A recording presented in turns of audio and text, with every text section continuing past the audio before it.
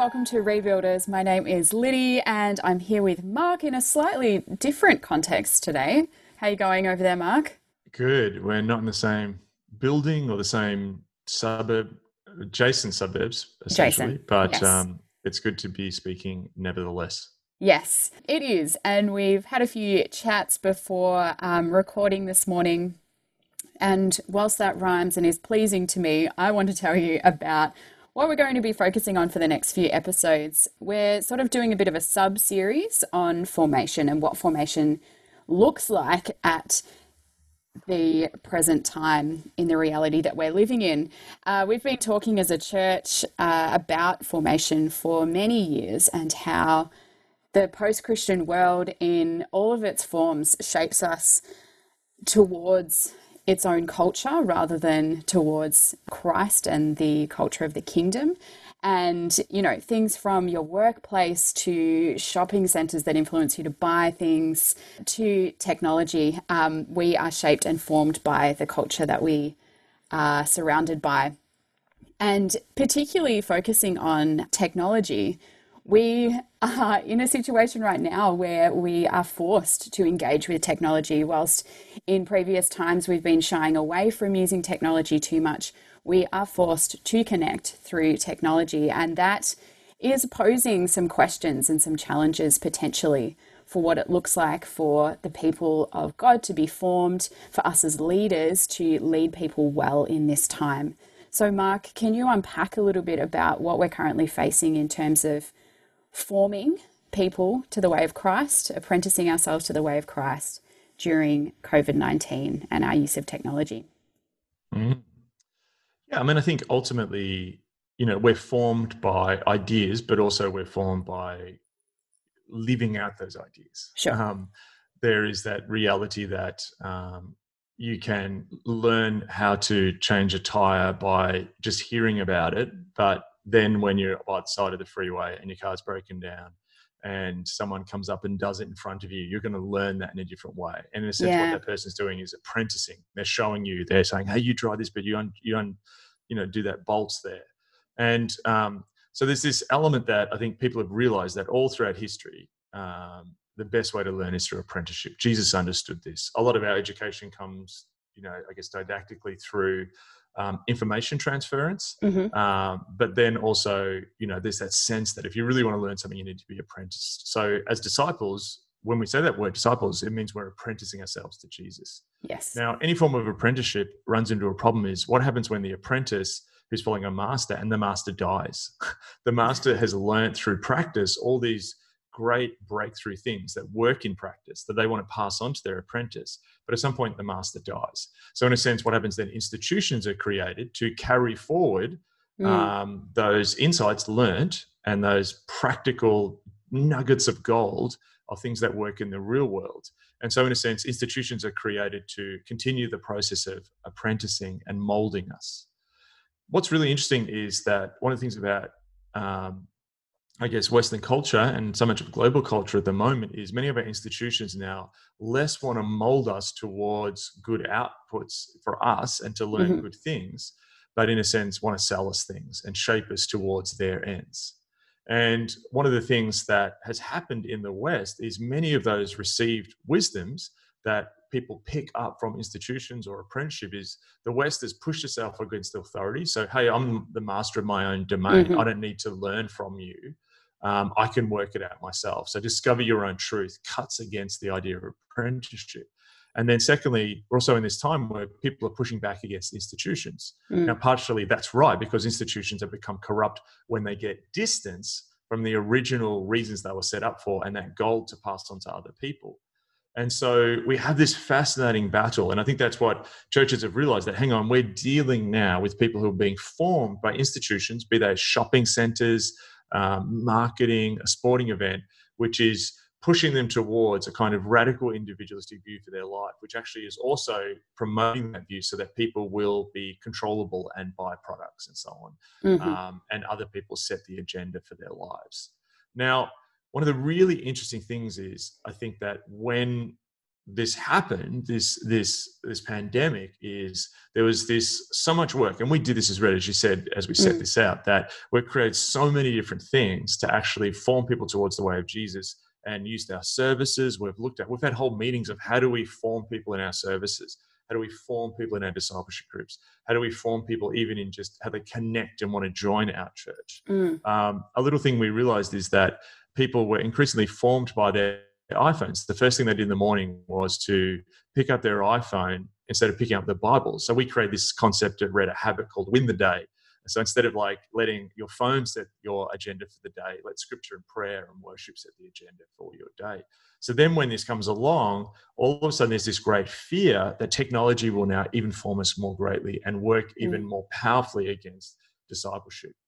But what I want to do is I just want to pull a little element of that technology out. And it's less so the technology, and it's totally true. Marshall McLuhan said that, you know, the medium is the message, that in a sense the tool shapes us as much as the message that's coming through. And there's a sense where one element of that is that in our contemporary culture, the radical individual finds a sense of self through broadcasting and performing to an audience who then feeds them back a message. So there's one term that people call expressive individualism, which is that not only are we radically individual, you must show your identity to the world and it must be affirmed by others. And what's happening, Yuval Levin, who's an American political scientist, says something really interesting, which really got my attention. He said that institutions used to be passes on of formation. He said they used to be molds to form us into better people, but now they're being subverted and they're becoming platforms for self-expression, performance, and celebrity. He went so far as to say that in Washington, D.C., where he hangs out, the most effective sort of congressional subcommittees are the security ones, which are top secret, and there are no cameras allowed, because what's happening in the ones that are being filmed, he said that most politicians left and right now are joining those, and they're responding to get a YouTube soundbite that then increases their followers. And he even said, I mean, it's cynical, but it's interesting. He said, you know, increasingly people are becoming political candidates in order to expand their online presence versus then to serve the greater good. And when I heard that, I thought, wow, that's absolutely fascinating. Natural as a church guy, I'm like, wow, how is that playing out? If institutions which used to be formed to mold us are now becoming platforms to stand on. And look, we can do a whole examination of contemporary politics and how, you know, presidents and prime ministers have now become, in a sense, performers. But I think let's bring this back to, discipleship and formation.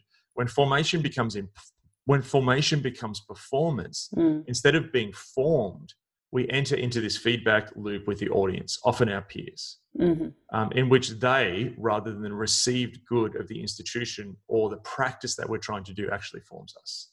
So I think part of what we're concerned about at the moment when we're looking at technology is less the fact that technology can be used to form content, communicate content. Yes.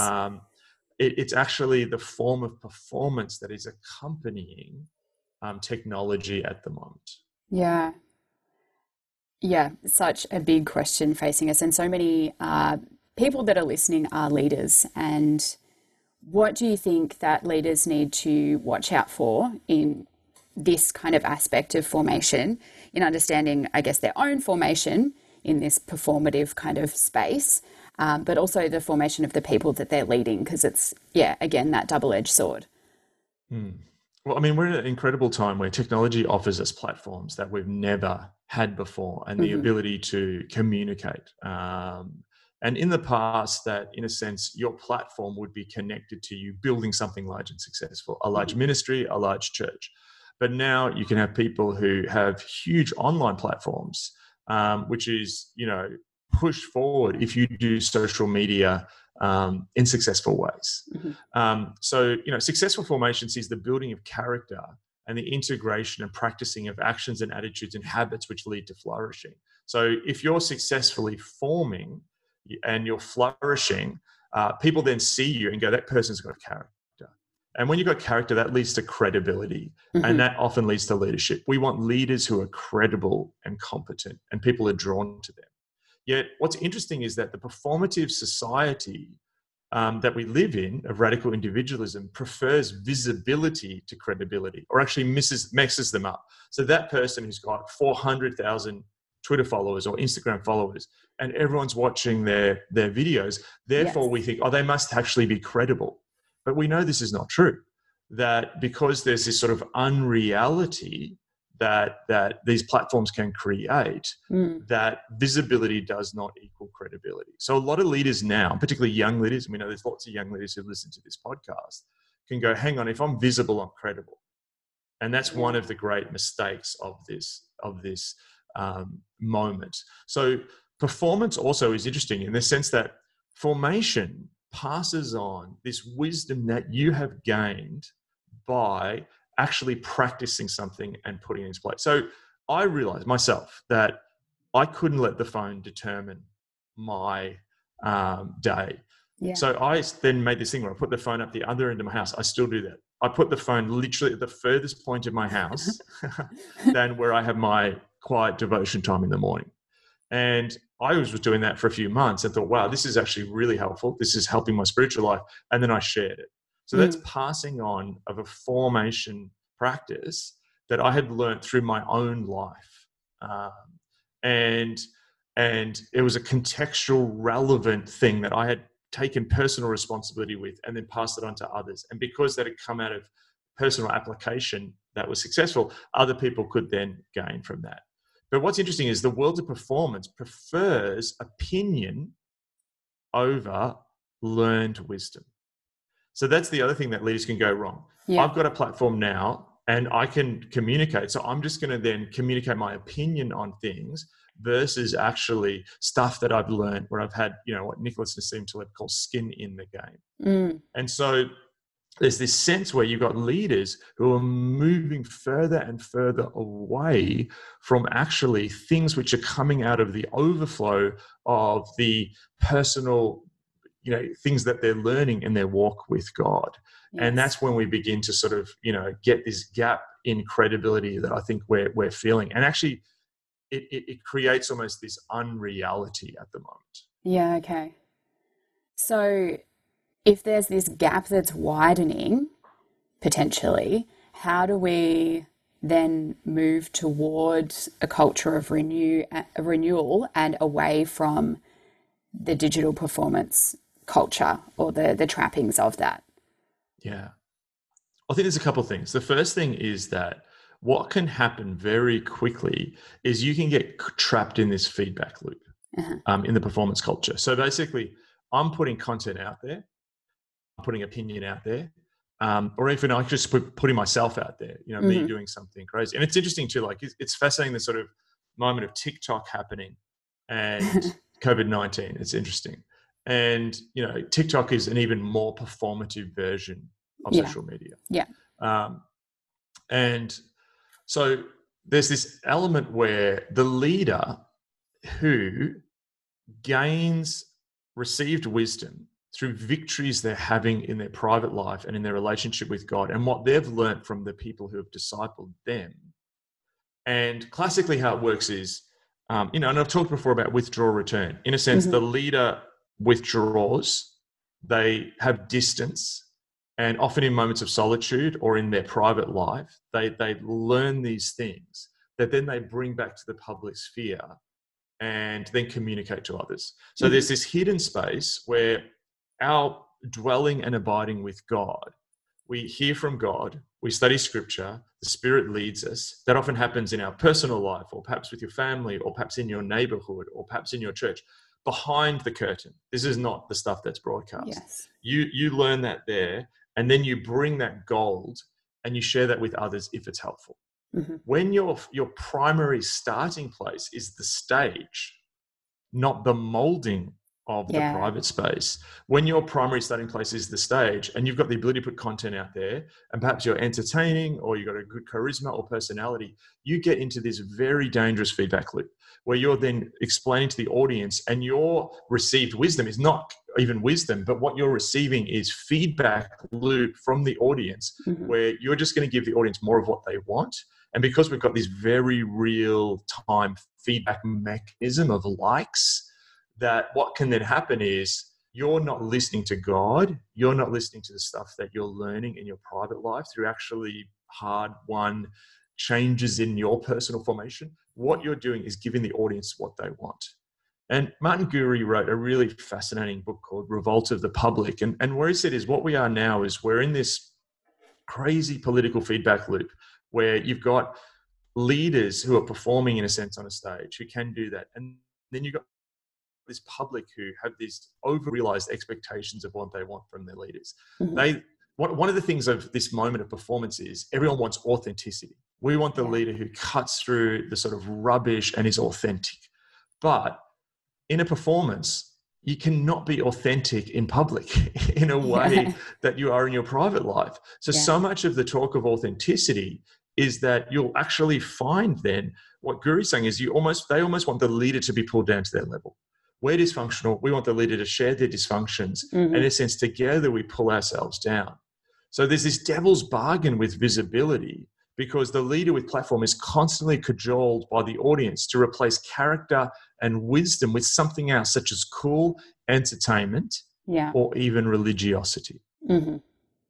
So religiosity and Jesus, why does Jesus in the Gospels say, when you fast, don't be like the Pharisees who are putting on a show, right? So even in the first century, before social media, this was a dynamic. Religiosity or religious spirit or whatever you want to call it is faith plus performance. So there's even leaders with platform who are telling an overly religious audience in the sense of it's not coming from a personal relationship with God. It's just they're performing religious duties. If you're reinforcing that and then giving them just more things to do, that then becomes hypocrisy. And that can become this sort of religious performance. And the spirit of religion, I guess, expands at that point in time.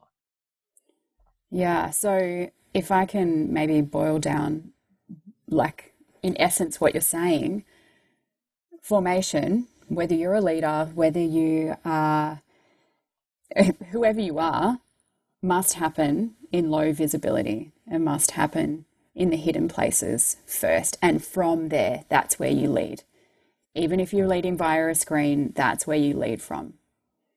Is that kind of a distilled version of what you're saying? Yes. Absolutely. And so there's these two opportunities that happen at the moment. Like in a sense, all of us have retreated to a kind of hiddenness. All of us are leading very similar lives at the moment. We're not seeing heaps of people. We're retreating to our rooms and our houses. There is this really interesting hiddenness that's happening at the moment. One of the things I've had the Spirit say to me early on, and even partially before this happened, I felt that there was a time for the humble coming. And when the pandemic started, I realized there was this retreat where, in a sense, we're all hidden. There's this humbling now where you're seeing leaders who have got big platforms and everyone's, in a sense, reduced to what it looks like to be on a Zoom screen at the moment. And in the invitation to that, there is the invitation to our primary formation being what happens in our homes and our rooms in hiddenness. Like you can't run around like a headless chicken touring the world like we used to. There is this profound hiddenness moment where God wants to work on a bunch of deep stuff with us in these hidden and quiet spaces. I felt that the Spirit saying to me that the time has come to disassemble the platforms and to use that wood and repurpose that wood and recycle that wood to build prayer rooms, hidden spaces. And there's always this sense that when I read about renewal, people get into this crisis in their personal lives, which leads to renewal. And that crisis almost always contains an element of hiddenness. And it's those hiddenness places that actually that's where character and then credibility is formed. The spiritual authority that we need at moments like this, where the last thing people need now is just more entertainment and more silliness, and more performance and more opinion. What people need at this time is actually spiritual authority. And that spiritual authority will only come when we've got the right balance between what God is doing in our private spaces than what we're communicating in these public spaces. Now, what's so interesting is the feedback loop with the audience must be broken and replaced by an audience with the King of one. That's how we rectify this.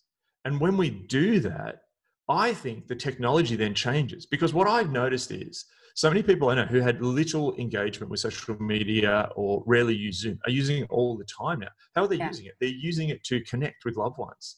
The technology now is more important than ever before, and we can actually subvert the technology, which used to previously be subverting us, to communicate content. We can share. I have been deeply moved. Like I think we both, we in our sort of,